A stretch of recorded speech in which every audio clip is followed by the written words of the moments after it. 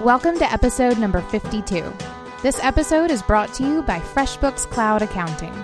So today we're talking about New Year's resolutions, what went well in 2015, what totally sucked, and what we're looking forward to accomplishing in 2016. And we decided to bring on our boss boyfriends, Paul Jarvis and Jason Zook, to chat with us about this topic. Get your business together. Get yourself into what you do and see it through. Being boss is hard. Blending work and life is messy. Making a dream job of your own isn't easy. But getting paid for it, becoming known for it, and finding purpose in it is so doable. If you do the work. Being Boss is a podcast for creative entrepreneurs, brought to you by Emily Thompson and Kathleen Shannon. Check out our archives at lovebeingboss.com. So, like I said, in this episode, we're talking about New Year's resolutions, and one of the things that is a great thing to make a resolution about is money. I know it can be really uncomfortable to make projections or money goals, but I have found the more specific I get about how much money I want to make, the easier it is to achieve those goals. So right now, I want you guys to take out a blank checkbook and write yourself a check for how much you want to make in 2016. And I want you guys to consider using FreshBooks to track that income. FreshBooks is the easy-to-use online cloud accounting designed specifically for creative entrepreneurs, especially those of us who are not really super into tracking our money. They make it so easy for you. They are there to help you run your business and make you look like a pro while doing it. You can track your income and expenses. It is robust enough that you can really dig in, but also simple enough that it is just easy to use. Try FreshBooks for free today. Go to freshbooks.com/beingboss and select Being Boss in the How Did You Hear About Us section. First off, this is our 52nd episode. Yeah! Which means we've been podcasting a whole year. Yeah! Hey, congrats. That's awesome. Yeah. Thank you. It's our first boss foursome. Oh, yeah. Throwing that out there. I'm just glad that Paul and I don't have to compete with each other anymore, and now we just come on as one unit. I mean, It's like the two boys holding hands emoji. I feel like that happens. And Kathleen and I are the two girls dancing. yeah. Yes. That's totally what it is. Love it. Glad you're here. So let's jump in. I wanted to talk about New Year's resolutions, and of course, you guys came to mind because you're such goal setters. It's a joke. Which was totally one of the reasons why I told Kathleen we need to do this, because it would be funny making you guys set goals. Paul, I want to know what Paul's goals are, because I don't even know. Well, first off, I want to know, do you guys even do New Year's resolutions? Do you believe in that? No, I don't. So I'll even take it one step further, and I don't even celebrate the holidays. So all of the stuff that happens in like December and January, I just kind of opt out of.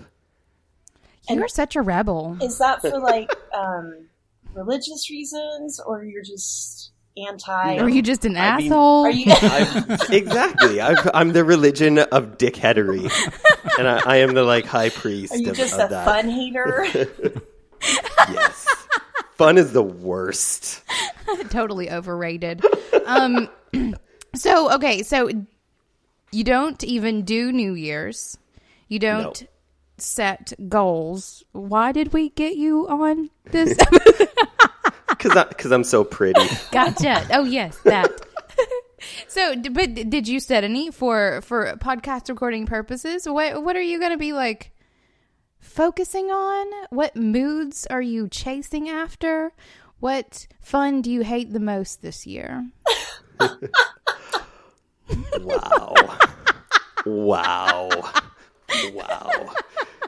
Yeah, so are we going to be serious? Are we going to have friends after this? Yeah, we'll each have 3. I'm looking at you. Hooray. All right, no, Yeah, serious.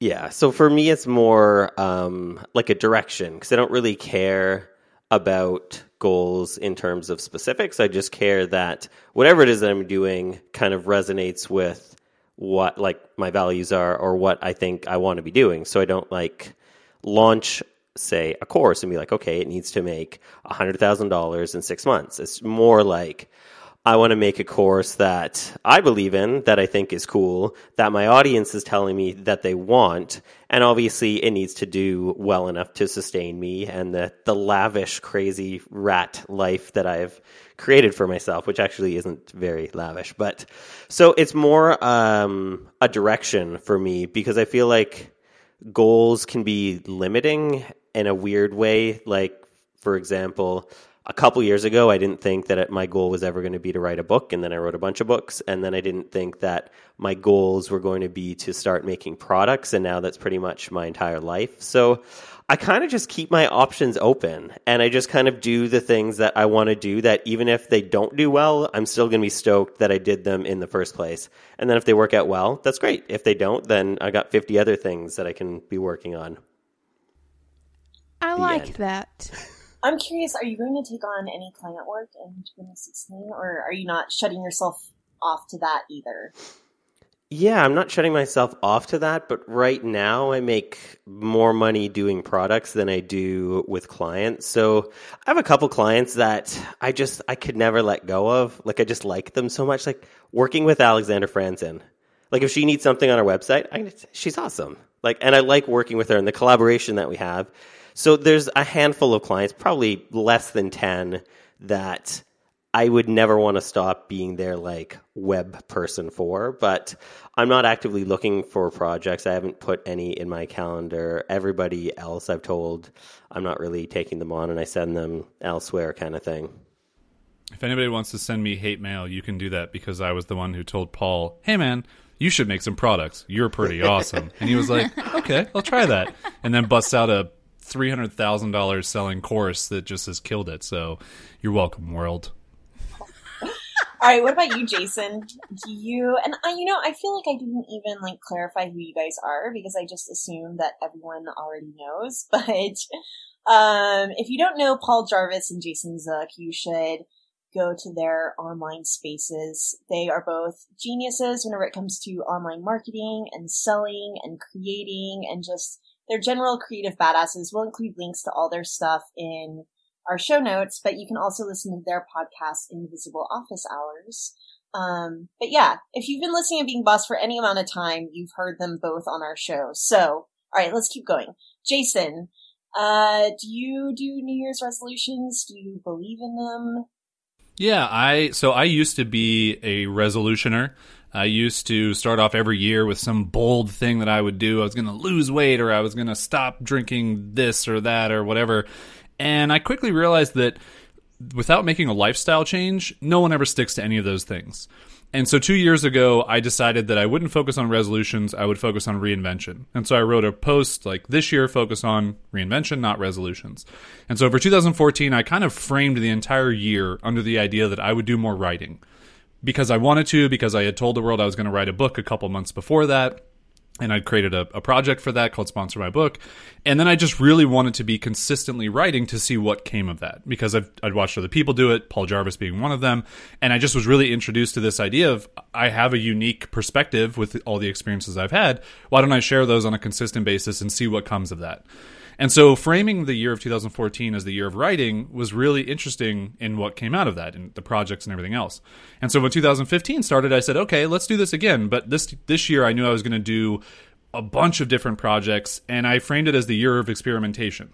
So I kind of have just, for the past 2 years, so it's not like I have 20 years of data to go off of, but I've just picked a word that I've just said, this is the word. This is what I want to do. And so, last year I did 22 different projects, and I actually counted. I did some homework before being on this podcast. I'm so prepared. But 22 different projects that all made me some sort of revenue. So I probably did more than that, and they weren't on this like income report that I did for myself. Truthfully, my girlfriend made it. I'm very bad at those types of organizational things. But I like framing the years as something that I can always, just like Paul said, have a value that I can kind of go back on. I love that. I do that too. So a couple years ago, I started doing the exact same thing, and 2015 for me was the year of growth. And I actually have an Evernote that I opened it up because I couldn't remember what it was, and it says 2015, the year of motherfucking growth, because I really wasn't playing around. And I think that phrasing it that way is really huge, because I'm the same way whenever it comes to resolutions. Like, I've never been a resolution kind of person. Like, I love goals and I will set goals all day long, but I hate the idea of like the clock turning to January 1st and all of a sudden you decide you're going to change 4 big things in your life. So a little less on that road, but totally on it for thinking of like a general like path or mantra or whatever for the entire year that will guide just sort of whatever things you want to pick up and do. So what do you think that your mantra or word is going to be for 2016, Emily? I don't know. I need to figure mine out too. Growth has definitely happened hugely.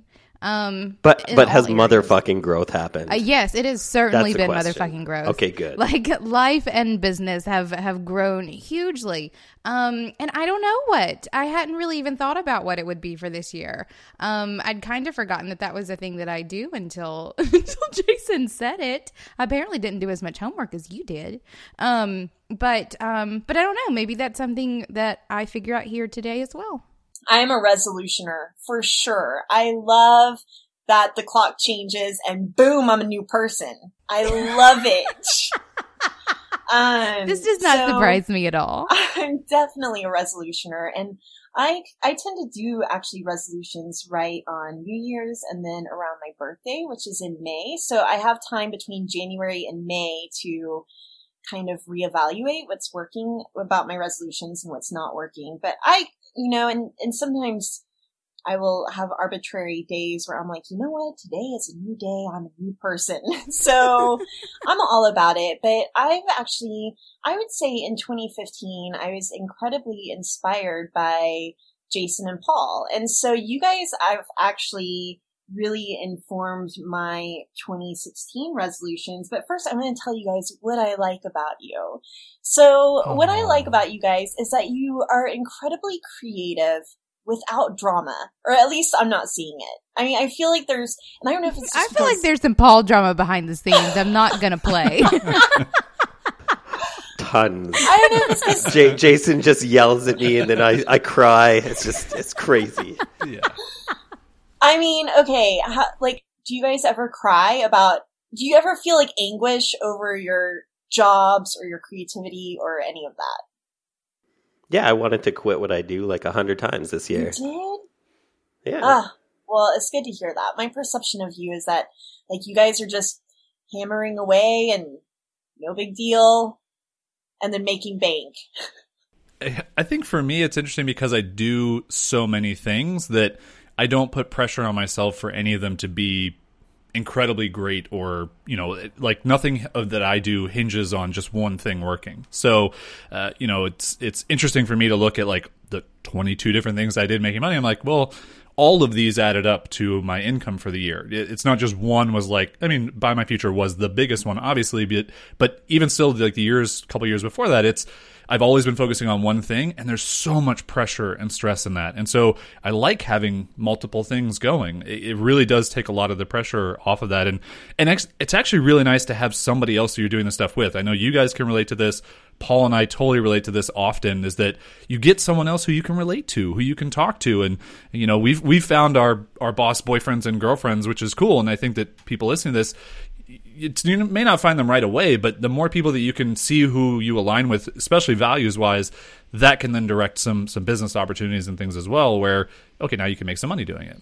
And I think that's also what impresses me about you guys, is that you are really intentional about what you say yes to and what you say no to based on your values, and you don't seem to forget what those values are. So I guess ultimately, that really informed my resolution, which is, I wrote it down, my 2016 goal is to create without attachment to the outcome. So I know that this is definitely something that, Paul, I've heard you talk about a lot, is just really enjoying the process more than the desired outcome. But then I still feel like the money follows you guys, and it has followed us. Like, so I also wanted to talk about what really went well in 2015, because I think that this is all a lot related. So what went really well for me and for Emily is being boss. And it was a project that was born out of just us wanting to have fun.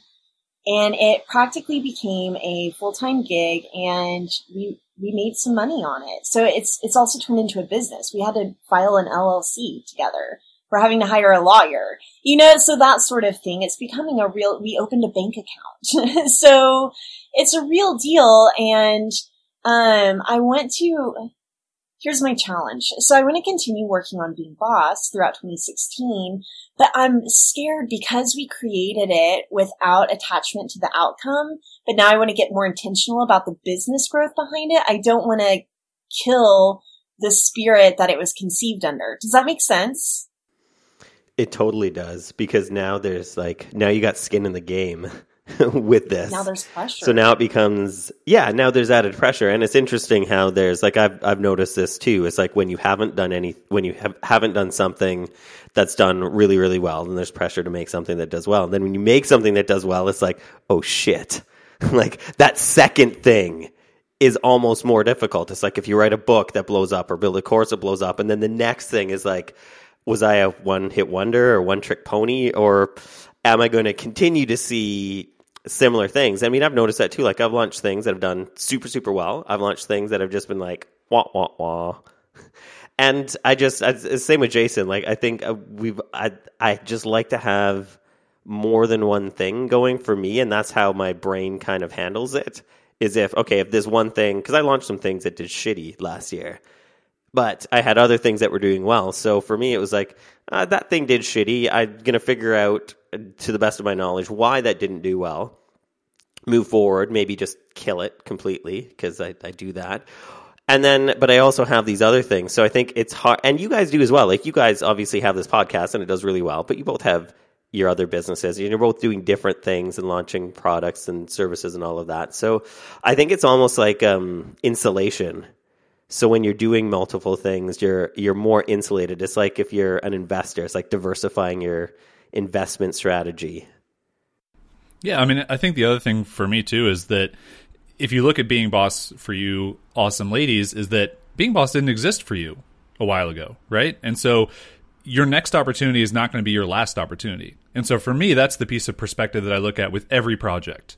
Anything that I do, I'm like, well, I'm going to have another idea, because when I was just the I Wear Your Shirt guy 6 years ago, I thought that was the only big idea I would ever have. And then when that project, when I had the Buy My Last Lane project that kind of came during, I was like, oh, now I have, like Paul said, I have a second idea. This is interesting. And it didn't make like a ridiculous amount of money. It actually made a very small fraction of the amount of money that I Wear Your Shirt made, but it gave me the permission for myself to say, I'm going to have more ideas. I don't have to put so much pressure on myself for every idea that I come up with. And I also don't have to try and overly maximize and squeeze every dollar out of every project, because I'm going to have more projects. So the process, right? This is what you're getting back to, is enjoy the process, have fun with it, and really see where it takes you, because you're probably going to come up with a couple more Being Bosses over the next couple years, but you're going to have a couple crappy projects that don't do anything. You learn actually more from those than you do from the successful ones, because that's where you learn stuff, is when you mess up, when you have mistakes, when you have failures. I agree. And I just want to pull this out and draw the parallel with every creative listening to this right now, where, we all find that one client or have that one blog post or, whatever it is that first thing or second thing or third thing that does really well. And if you start getting stressed about what comes next, let it go.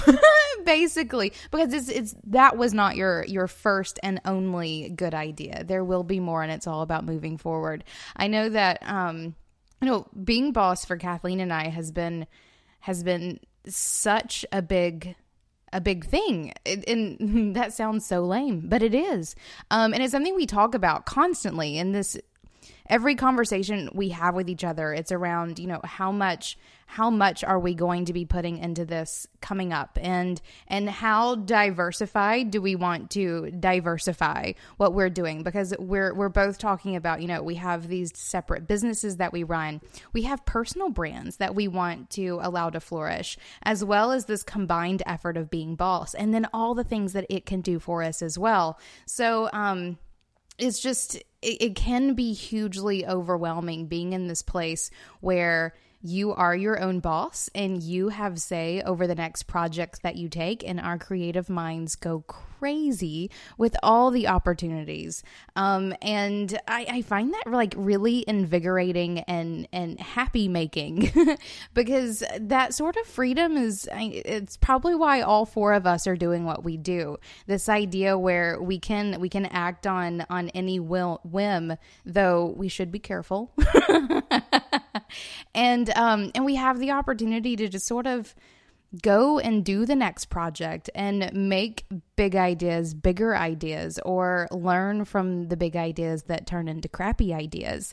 Because it is all just sort of like this step-by-step process of seeing what happens. And like we always say, we don't have this figured out, but we are enjoying the hell out of the process. Well, and I think that my thing is that I'm always straddling the line between anxiety and anticipation. And on good days, I anticipate what's next. I can't wait for the next project. And on my not so good days, I'm like, oh my God, what's next? Freaking out, and I have anxiety over it. So, I don't know. It's just interesting to note that there is a fine line between anticipation and anxiety. And it's all the things that we talk about on Being Boss that help you stay in the anticipation mindset versus the anxiety mindset. And I just need to do that for myself. One thing I wanted to mention also, speaking of a word and values, one word that I came up with a few years ago at New Year's was wabi-sabi. And it's actually a word that my best friend introduced to me, and it is the Japanese aesthetic of impermanence and imperfection. And but okay, so some of the concepts behind wabi sabi. You can't read your notes in your cave, Kathleen. But the idea is that like nothing lasts, nothing is forever, nothing is finished, and nothing is permanent. And so I think creating without worrying about the outcome, but also not being attached to perfection, is going to be huge for me in 2016. Hey bosses, did you have a case of FOMO? That stands for the fear of missing out. When you saw all the Being Boss magic go down for our Being Boss vacation in New Orleans? Fear not, friends, because we are planning another boss vacation this spring in Miami! So it was really hard to figure out what location to go to, but we've never been to Miami, and the reason why we do these boss vacations is to cultivate our creative pack, see different parts of the world, get some FaceTime with each other, connect with each other, and live the boss life. So to learn more details about this boss vacation, just go to lovebeingboss.com/Miami. We hope to see you there.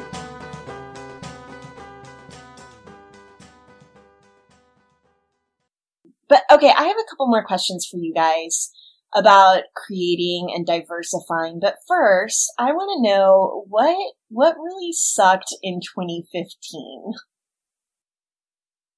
Do you want to go first, Jason? I need to look. I literally have this document open because I should have made something like that. Well, I just have this underprepared. I feel like it's a pop quiz.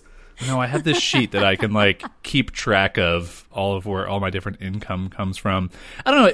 So I have an interesting response to this, in that how do you define what sucks?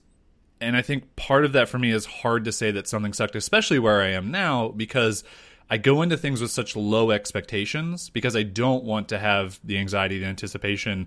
And I really try and hedge my bets on every project I start, knowing that something is going to do well enough that it covers what I'm doing. You know, I mean, I think, like, let's take Teachery, for example. So Teachery is an online learning platform that I started with a co-founder over a year ago, and it has yet to make us, like, $10,000 recurring revenue. Truthfully, it makes us, like, $1,000 recurring revenue every month.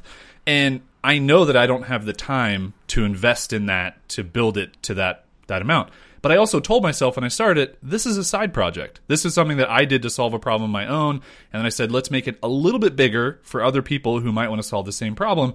And I'm not putting the pressure on myself that this has to be like all the other online course platforms or all the other SaaS products that make X amount of monthly recurring revenue. And I have to like compete with people on that. I just enjoy making it the way that it is. So you could say that it's unsuccessful if $1,000 a month doesn't seem like a lot of money to you, but I look at it as a success because what I set out for it to do, it has done. Now, is there a lot of other opportunities that I could do with it? Sure, but it's not the thing that excites me the most every day, so I'm not going to spend all my time on it. I'm just going to do enough that it keeps my co-founder happy and that keeps our customers happy. It's not like it can't happen, but it's almost like I've done the research, I've done the customer validation, I've pre-sold things, so I don't even get to a point where something is going to go wrong anymore. I mean, a couple of years ago, sure, because I didn't know what I was doing, but now I really follow like minimum viable product validation stuff with any idea, any crazy idea, any small idea, just to make sure that it's worth what I'm doing. And again, like I don't put a lot of pressure on any of these projects. So even if something doesn't make a lot of money, that's not necessarily the outcome for me. The outcome was I want to learn a skill, so I'm going to do this project. I would like to rephrase. What have you done this year that you learned the most from? I think I would have to say Buy My Future, only because it was such a big project. It had a lot of moving parts, something that no one has ever done before. And I did more writing and research in that project than I've done ever before. And I think I just really learned the power of talking to actual customers, like having actual conversations on the phone, not emails, not surveys, not anything else, and listening to them and seeing what they say, and not just trying to like push an agenda on them, but to go, okay, here's what I want to do with this project. I presented that. Now respond, like reply, like what are you afraid of? What stands out to you? What do you want to know? And the things that people said were the things that helped shape what that opportunity became. The fact that there's a community for Buy My Future only exists because people mentioned it multiple times on the phone calls. The fact that there was a payment plan option only exists because people mentioned that. The fact that I wrote about it every day for 2 months leading up to the project, sharing every detail that I could think of, was a big selling point for like 30 people. The project cost $1,000. So me writing about it every day made me at least $30,000. So there's a lot of things that I learned that just I had ideas for, and because I tried them, I could see direct outcomes from them. And so I think that project, because of its size and scope, and it was a kind of a big leap for someone to try, working out had a profound impact for me. Awesome. What about you, Paul? What did you learn the most from? Or what sucked? So, well, I guess the what sucked was attention, because I don't know. I feel like I tell people that I'm like cilantro. You either really, really like me or think I'm the worst thing that shouldn't exist in the world. So the more attention that I get, some of it's really good, some of it's bad. Today I was like, holy shit, there's like 60 people concurrently on my website at one time. And then I looked and it was like, there's a whole message board of like tons of people just bashing me. So I'm like, okay, well that kind of sucks. So things like that kind of suck. But it's like those people aren't going to buy anything from me, and I'm going to be upset about it for today. Tomorrow I'll find something else to be upset about or be happy about, I guess, because not everything in life is bad. But the learning thing is, for me, it's the keeping at things that I have launched. So typically I'm like the consummate artist brain. So it's like I launch something and I don't like it. It's like I press publish, and then it's like, okay, this is the worst thing ever. So I realized that if I can just kind of push past that a little bit and kind of keep at the things that I launch, they can do better. It's like with Creative Class, I launched and it did fairly well, and then I kept at it, and then it did even better, and then I had better months than launch months, like 6 months after launching it, because I stuck at it. So I think that's probably the biggest lesson for me this year, is that it's not just enough to work at the pre-launch and the validation and all of that and getting it out there and then letting it die a slow death because you're not paying attention to it. It's like, okay, you can launch it and then relaunch it and then relaunch it. And then I think I had like 5 or 6 launches of Creative Class this year. And I kind of kept at it, and it's kind of paid off for me because people, it keeps building. They're like, oh yeah, it's Creative Class. Yeah, Creative Class. I hear Paul talking about, or other people talking about Creative Class again. So I think that for me has been the biggest thing. It's the keeping at things after they've been launched the first time. So that's my question for you guys, because you are a little bit more diversified. So just to be clear, Emily and I both have our businesses, so Braid Creative and Indie Shopography, and we have a couple of products and services with those things. And then Being Boss was the big side project for us, that was enough for me. And in fact, my biggest failure in 2015 was agreeing to do a couple of projects that weren't aligned with my core purpose or my core values, being kind of this personal branding and being who you are 100% of the time. I was starting to look to really become almost like a portfolio entrepreneur and do a few different things, get my hands in a couple different pies. And I ended up, I think, disappointing myself and the people that I was working with on those projects because I couldn't see them through. So, those were my really big failures for 2015. But what I really learned from it is that I have to be all in on a project in order to make it work. So being all in on Braid and being all in on Being Boss, even that almost makes me feel a little spread thin. So how do you guys how do you balance kind of that being all in versus diversifying? Like, do you kind of let something launch and see what starts to stick and gain traction, or how do you manage that? For me, I'm all in for amounts of time. So like if I'm doing I'll go 2 or 3 months without doing anything with creative class, but then for 2 weeks, I'll be all in with creative class kind of thing. The only things that I'm all in consistently for is my newsletter. Like that's the one I'm always going to write now, although right now I'm on a break, but when, whatever. But whatever, all in all the time. All in all the time, except when I'm not all in. But yeah, so I'm all in for that. But then everything else, I'm all in for like half a day here or like 2 weeks straight here. And so I can kind of balance it out a bit and have a couple things. But I never have more than like a handful of things on the go at any given time. Even with the podcast that Jason and I have, we're all in for a couple weeks to record 12 episodes. Then we give that to our engineer. Then we don't even think about the podcast for like 6 months, 8 months kind of thing. So I go all in and hyper focus and then move on to something else and then move on to something else. Yeah, I'm kind of the same way. I mean, I think the only difference for me is that I know that I'm very good at structuring my time. So, and because I'm kind of juggling a couple more things than most people would, I kind of have to say when I'm feeling like I'm in the zone on this project, even if I had other things scheduled, I have to move them. And so instead of just saying like, let me stay focused and let me get this thing done, I actually take the time to say, well, let me block out other time that I, didn't have blocked out. And like Google Calendar is my saving grace, well, sunrise. But I wouldn't be able to get anything done without that because I block off chunks of time for everything, for going to the grocery store, for taking breaks, for writing, for working on projects. And then I move that time around depending on how I'm feeling. A lot of times I want to get my newsletter just like Paul written in weeks in advance, but I start writing it and I can't sit down to get it done. And then my attention gets dragged to something else. But I make sure to replace that time somewhere else in advance so that I'm not just going to go, oh, well, I'm not going to do that anymore because I didn't want to do it. It's like, no, I have to force myself to get it done at this certain time, and blocking out on my calendar does that for me. So I think just being really conscious, again, like Paul was saying, of like listening to yourself. Don't force yourself to sit down and just work on something really hard if you don't feel like it's going to get done right, because the last thing you want to do is put shit work out into the world. And you also don't want to shortchange yourself, your customers, your brand, just because you had a deadline that was arbitrarily set by none other than you. You kind of made that up, as most of us, especially entrepreneurs, do. And then we stick to those things and we force ourselves to work when it's not the right time, we're not in the right headspace, something else is going on in life, some other project is going on.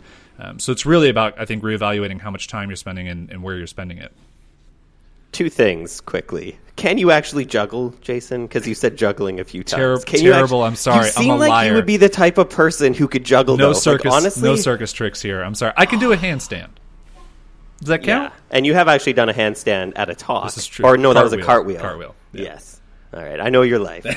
So the second thing that I think is really important, which I should have brought up too, which Jason did bring up, is the buffering. So not having, because as creatives, I think we need space to be able to create.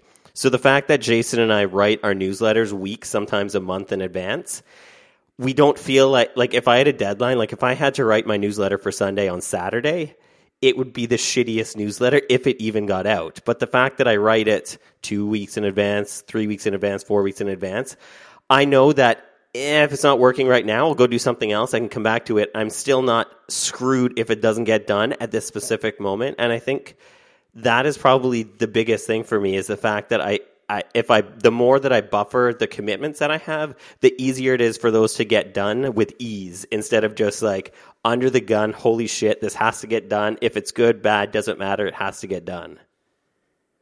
So the theme I'm noticing here is that you guys are really self-motivated to get things done, not under a tight time crunch. And I find that a lot of creatives, myself included, sometimes it takes the deadline to really get stuff done.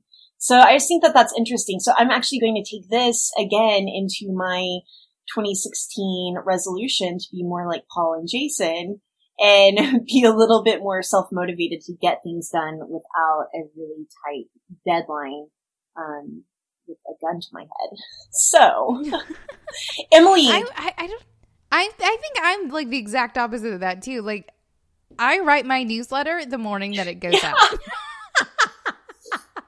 Every week. And like, I don't know, whenever Kathleen and I are launching things, like I'll pull a deadline up 2 weeks more than a normal person probably would, just because I know if I have a tight deadline, it's gonna get done.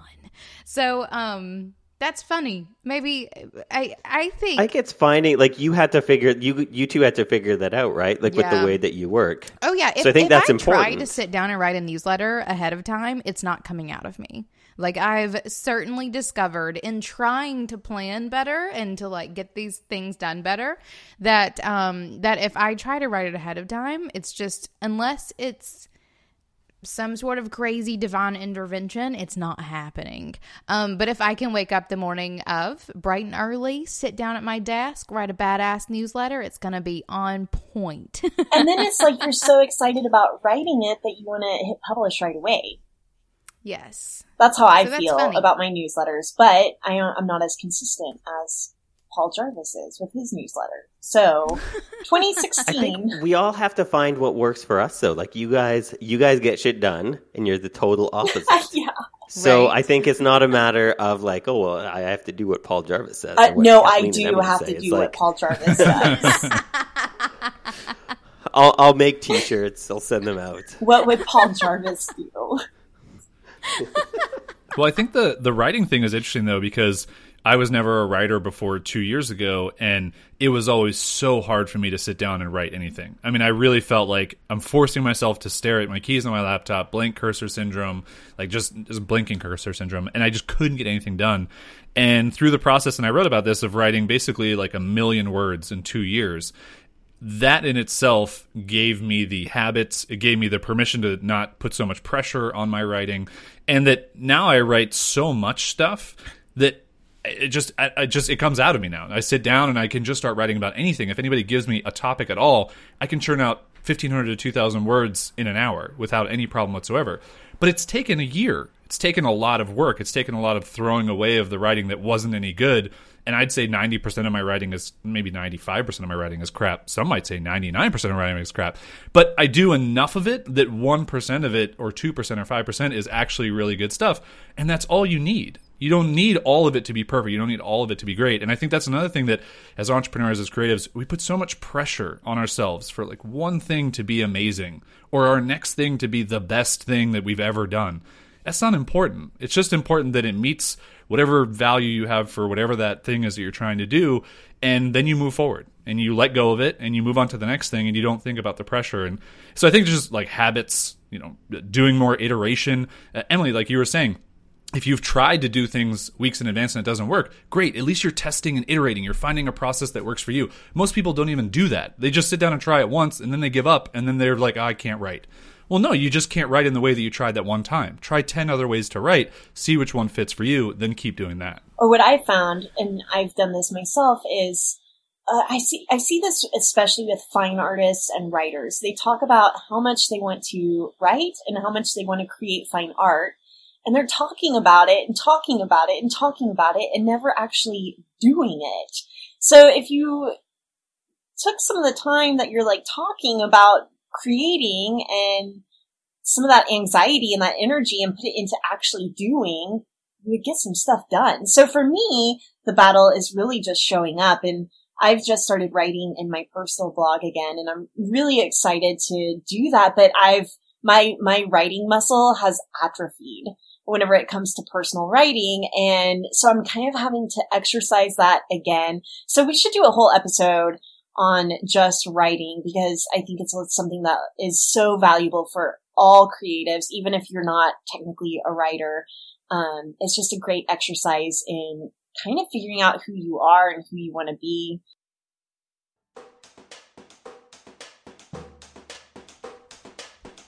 One of the characteristics of a boss is that you get paid to do what you love. And if you're in the biz of having clients pay you for meetings, whether you're a coach or a service provider, or just don't want to have another free consultation for a potential client, getting paid for your time is what it's all about. Our pals at Acuity Scheduling can not only help you get paid to do what you love, but can connect the steps of booking and invoicing to save you time. Take payments for your meetings at the time of booking so they can get on your calendar and put money in your virtual wallet in one place and all at the same time. Take payments directly, or Acuity will also hook up with that savvy tech over at FreshBooks to make invoicing and scheduling easier than ever. Schedule clients without sacrificing your soul. Sign up for a free 60-day trial of Scheduling Sanity at acuityscheduling.com/beingboss. Now let's get back at it.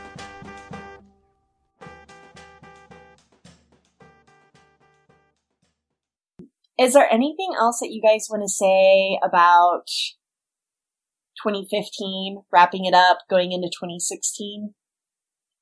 I can't think of anything else. Paul, I would say the only thing maybe we could bring up is finish your damn book, because I think that's a great illustration of, we kind of thought that project was dead in the water, and then... Yeah, true. Yeah, so Jason and I launched a course called Finish Your Damn Book. I'm just going to take the reins from you right now. Yeah. I think you're muted anyway, so whatever. But yeah, so we created a course, Finish Your Damn Book, to help people get to the end of writing a book, which is the best part. And we launched it, and it didn't do super well. Like, we sold some, not a ton of courses. Jason's gone now. He doesn't even want to hear me talk about this. I'm sure he'll join again. There he is. But so yeah, we created a course called Finish Your Damn Book. We launched it to our audiences. Didn't do super well. So we were like, okay, what can we do with this course? Because we felt like this is a good course. It didn't work out for our audience in the way that we launched it. So we pitched it to a few of our friends that run things like AppSumo and a few sites like that. And then we put the course on there, and then it just went like nuts. And it did as well as some of our good launches. And this was a product that we thought was dead in the water. We pulled out all of the tricks that we knew to get a course out there. Didn't work. So we just tried something different, and then it did work. And if we had just kind of left it at that, if we had left it at, well, this course, we launched it to our audience and it didn't do really good, then maybe we'll just leave it at that. Then we wouldn't have made the money that we made. We wouldn't have like the hundreds, and I don't even know how many students are in the course. There's like maybe 1,000, maybe 2,000 students in the course now. Like, it's just ridiculous how many people have signed up for this course. And if we hadn't tried different things, because I think a lot of creators put all of this work into making something, then they try to launch it one time. And they'll spend like 100 hours making something, and then they'll send out one email and one tweet or one Facebook if you're into that. And then if it doesn't work out, then like, well, I tried. It's like, no, you didn't try. You did one thing at one instance in time, and it didn't work out. Maybe spend as much time as you spent creating it, trying to get it out there and trying to do something with it. And we definitely, that was a good point, Jason. We definitely learned that this year, is that if something doesn't work the first time, you can try to launch it in a different way to a different audience, or partner with other people to try to get it out there. And then maybe it will work really, really well. I have a metaphor that I want to share. So I've started boxing. I've been boxing since April, and I suck at boxing. Like, I'm terrible at it, but I'm proud of myself for just showing up every single day, right? And so I've started sparring, and the coaches have noticed that I suck at boxing, but I have really long arms. So what they told me to do is to kind of stand. I'm trying not to like back away from my mic to show you guys like how I box. Anyway, so So anyway, they told me to stand further away from my opponent because I have long arms and just to jab at them. To really just annoy the shit out of my opponent by jab, jab, jab, jab, jab, and just wear them out. And so I think that's kind of how launching and continuing to promote is. And now that I'm saying this, I'm like, oh my God, Gary Vaynerchuk has that book, Jab, Jab, Jab, Cross. Right hook, honey. It's right hook. Oh, sorry, right hook. So this is not a new metaphor, but it makes sense here. So that's it. I think you could take Gary V, just FYI. Like maybe 2016 you box Gary V and you just crush him. Done. Gary, are you ready? I'm down for that. I'll be front row. I love how also, though, you guys are saying that one of the things, you know, that really kind of sucked for you guys was this course launch, but it ended up being something that was really fantastic. And I feel like a lot of times, like especially creatives who put all of their like soul and emotions and all the things into the work that they're doing, whenever they get that first like thumbs down, and however the universe gives it to them, they're done. And how, you know, if you take your ego out of it and just do a bit more work, sometimes that's all that needs to be done to make something that would be a thumb down into 2 thumbs up. I've actually got a review that was just the emoji thumbs down for something I made. Which I thought was the best. I kind of wanted to print that email out and just like stick it up on the wall. It's pretty funny. Oh, some people. No words. Can we talk about haters for a second? Sure. I mean, Paul, I've seen you write about haters, and then today you mentioned it, like getting some attention from an online forum. And the same thing has happened to me. Actually, one of the first times I got a ton of traffic, I was like, whoa! And then I noticed it was from a very toxic website where there was an entire forum dedicated to hating me. So it really super hurt my feelings. But I saw a bumper sticker on a truck the other day that said, "Have you ever met a hater doing better than you?" Right? Not so much. Yeah. Not so much thumbs down. Yeah, exactly. And I think that's just the way that the world and the internet works, is that people can't. It's like what Brene Brown says. It's like the person in the ring is the only the person that actually gets in the ring is the only person that fucking matters. All the other people that just sit in the stands, if they're going to criticize, then Yeah. Yeah, we'll put them in the ring. Brene Brown's a bit more eloquent than But you know, it's interesting because whenever it comes to the critics, it's hard to know when to stick up for yourself, when to ignore it, when to actually take some of the criticism to heart. It's just a complicated thing, and maybe there should be a whole topic on haters, though I don't want to give haters that much attention. But Yeah. I think it's interesting. I still think it's something that needs to be discussed, and not even in terms of like giving the haters any sort of space, but just helping people who have a harder time dealing with it than we do. Because I feel like, I mean, we've been in this enough. And Kathleen, think about the first time. I remember the first time that that happened to you. I remember talking to you after that event, and like you were so heartbroken and pissed off. And like, I don't know. I think if we can be the people who can help talk people off the ledge in a sense, from, you know, quitting their creative endeavor or whatever because some assholes decide to say some shit that doesn't matter, then high five. I'm fine with doing that. But you know, what's even worse too is, I think the inner critic. And so I know that haters get to me the most whenever it's something I've thought about myself.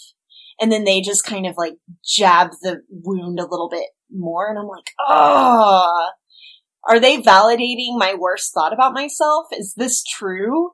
So that's also what I would like to touch on whenever it comes to haters, because I don't know, the inner critic doesn't have a place whenever it comes to being creative. And so again, back to goals for 2016 is to just create without drama.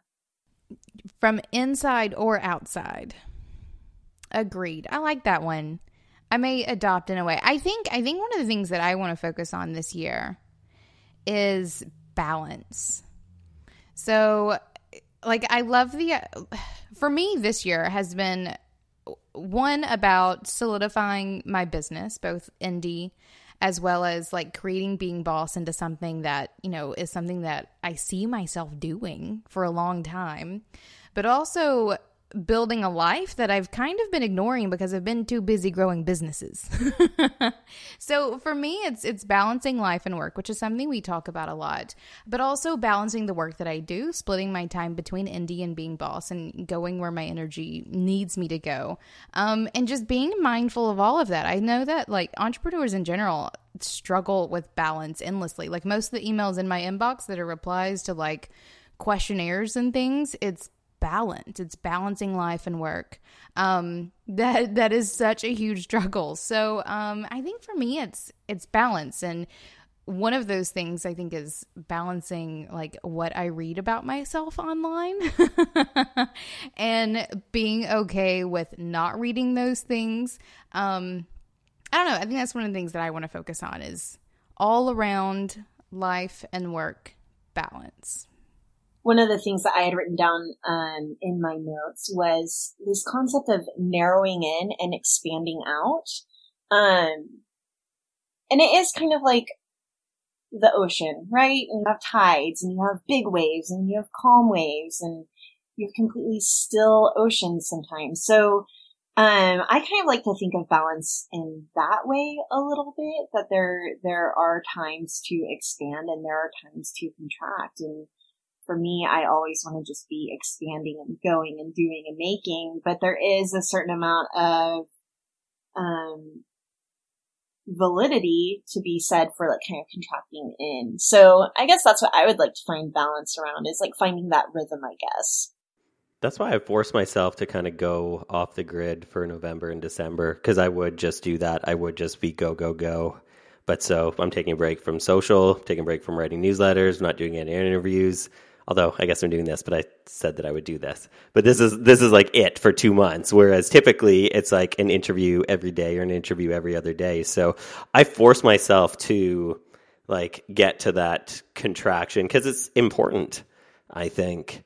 And if I didn't like schedule it, it wouldn't happen. Just like Jason scheduling going to the grocery store. It's like sometimes you need to schedule the things you don't think you need to schedule, because a lot of these things are important. It's just not like a call with somebody else. If you make yourself important, then you can put yourself in your calendar and then not feel guilty that you're putting yourself in your calendar for doing things like taking a break or getting groceries or going for a walk or that sort of thing. Do you ever get fear of missing out whenever you take a break?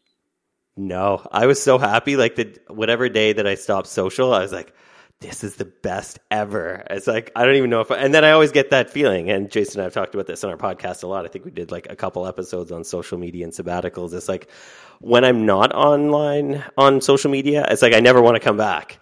And then it's like, oh, I kind of said I would. I guess my business is maybe helped because I'm on social media. I don't think it is, but maybe it is.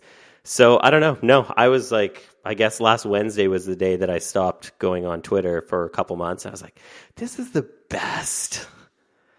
Yeah, I think, I don't know, balance for me is such an interesting thing because we're so connected, right? Like everything is so connected, like especially as creative and entrepreneurial people, you feel like you need every social account. You feel like you need to be sending a newsletter every week. You feel like you need to be doing every interview you can. And I think there's a time and a place for some of that when you're getting started. You know, I think that's the one thing that I've heard from a lot of people who reply to a lot of my newsletters is, well, it's easy for you because you are who you are. You're where you are now.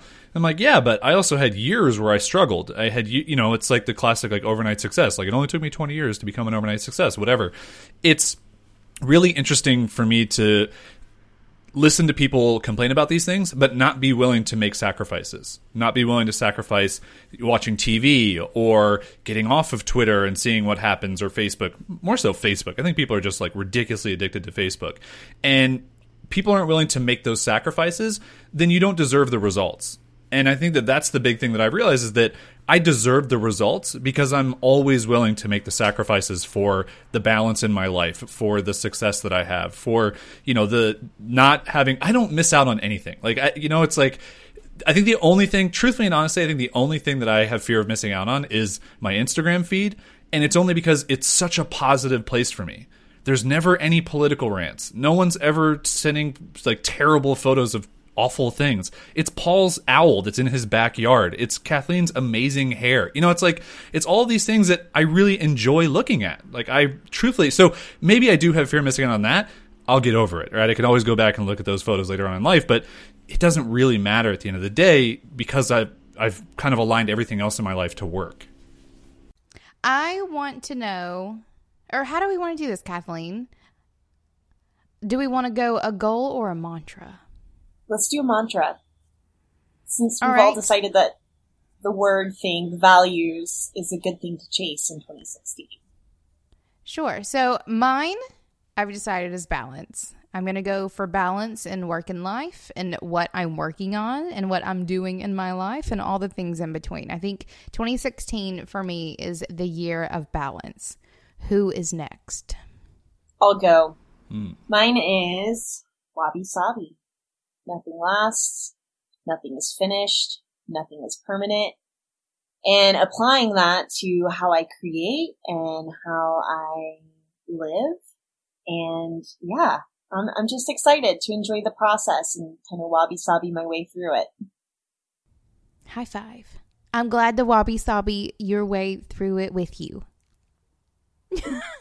I'm going to go with wasabi. So 2016 is a year of just eating things covered in wasabi. Sorry, I had delicious. to. And I'm sure people listening at home were like, is someone going to do this? Like, waiting for it. Yeah, I don't know. Even doing this, this chat with you guys for the past hour-ish, there's nothing that immediately jumps to mind. But the one thing that I have said that I want to do more is to give back more. And I think I give a lot in just the replying to emails and trying to help people and the articles and all that stuff, but that's not like a tangible thing that makes an impact. And, like Paul and I, with every project that we do, we donate 5 to 10% of the income to this rat rescue that's in Ottawa. And I think I just would like to do more. My girlfriend Caroline and I have talked about doing like 20% of our income to be donated to organizations where it can actually make an impact. Like donating that to Red Cross. Okay, I'm glad to help out with these big disasters, but I actually want to see a tangible impact with my dollars because I don't make enough that I can Bill Gates somebody. It's much smaller than that, but I would like to help the people who a couple $1,000 here and there can make such an incredible impact. So maybe the year of 2016 is the year of giving back for me for the first time in a I'm focused on it. I'm really setting the goal of there's a goal. Paul, is that 20% of my income for the year of 2016 I'm going to try and give back, and that doesn't need to be public. Where it goes or whatever, it's more for me and for our family and what we do. But yeah, I think that would be something that I want to do more of, and it does scare me to do that because it's 20% of my income. It's a good amount of money. But I think that it could do more for other people than it could for me, and that's something that a lot of us don't think about, not saying us on this thing, but just in general as a society. I'm looping everybody in on that one. Hey, I think that, 2 points on giving back. One, budget it in, put it in your mint. So that's something that my husband and I do. We have kind of our giving back fund. So if it's low for the month and we haven't fulfilled that, we know that we have X amount of dollars to give back. 2, is I'm pretty sure it was Jessica Hish did a project that was something around 52 weeks of giving.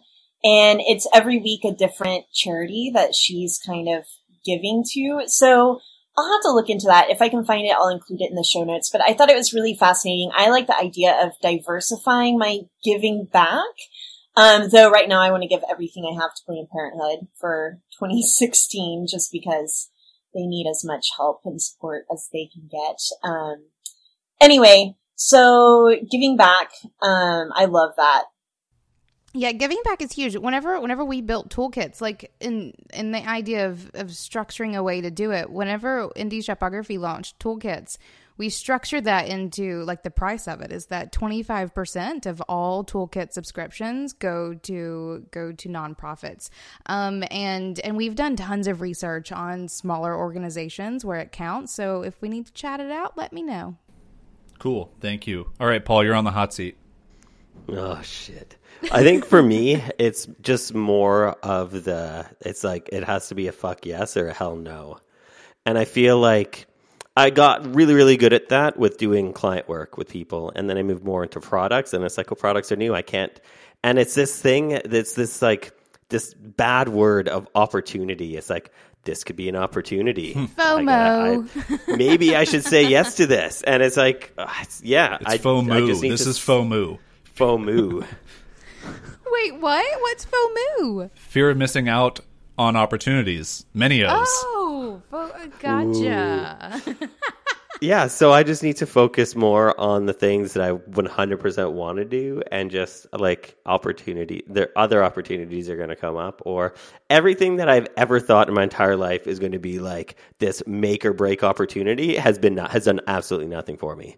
So I think I just need to keep reminding myself of that moving forward in the direction that I want to go, is that there isn't just one opportunity. If that was everybody's life, then it would suck. Opportunities, there's like compounded a gazillion little things that can happen to build up to something good. It's not just like, oh, one thing changed. It's like Oprah doesn't even have a TV show anymore. So it's not like going on Oprah. Not like that would be my goal anyways. Yeah, she has an entire network now. Yeah. So like if it didn't make sense, if Oprah was like, hey Paul, you want to come Super on Soul whatever. Sunday? I don't know if she has a podcast.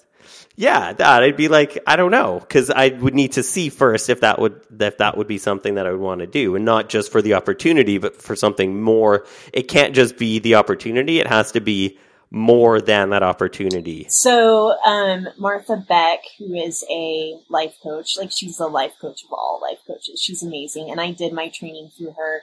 She's doing this thing right now called the Integrity Cleanse. And it is kind of that hell no or fuck yes. But how do you get to the place where you kind of know how to listen to those feelings? It's kind of like being able to listen to your body, but if your body's telling you to eat cupcakes and wine, like your body's deceiving you. So, or no, maybe not. But, wait, is there a problem with cupcakes and wine? Let's just back up once. You know. So anyway, she actually used Oprah as an example. A friend of mine just went out, who's going through the training, went out to this big Martha Beck meet and greet. And Martha Beck was saying, yeah, I had an opportunity to go to one of Oprah's parties this weekend. And I had to ask myself, do I really want to do it? And she and Oprah are friends. They like each other, but she didn't want to go. Like, she didn't want to get on the plane. She didn't feel like socializing. So she said no. And not many people say no to Oprah. Or maybe they do. I don't know. So it is this idea of like integrity cleansing. And I was so inspired by that story too. So I'm with you, Paul. I want to be able to kind of really be able to identify the fuck yeses. So speaking of a fuck yes, I want to briefly touch on the fact that the four of us are going to be collaborating on a project. I guess we might be talking about it more on a very special Invisible Office Hour podcast episode. Now you guys are committed. Yeah. Legally binding. But stay tuned, because we are planning that out as we speak. I don't know how much really I should share. It's going to be around the topic of podcasting. We know that for sure. So stay tuned.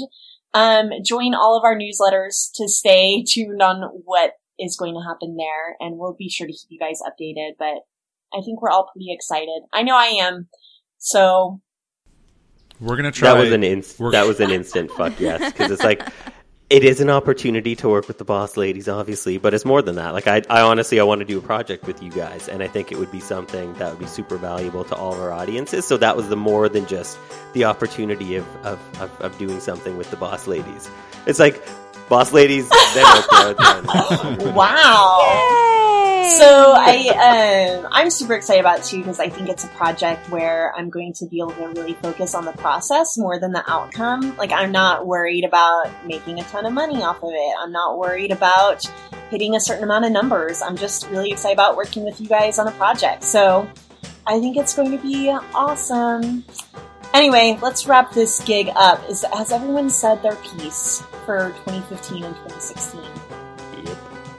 All right. I think so. Happy New Year's, guys. And Paul, Happy New Year. Ooh, that one's just for you, Them are fighting words.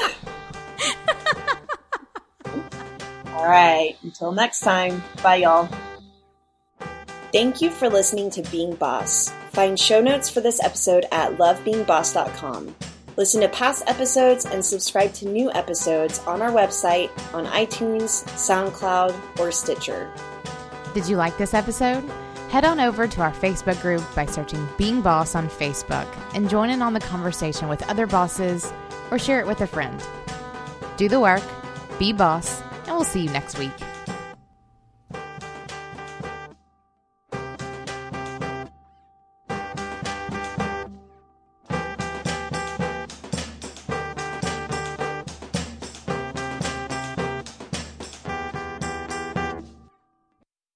We have a little team building exercise for our sound engineer. Do you guys remember this? Okay, so here's what we do. It's like doing the SATs for podcasters.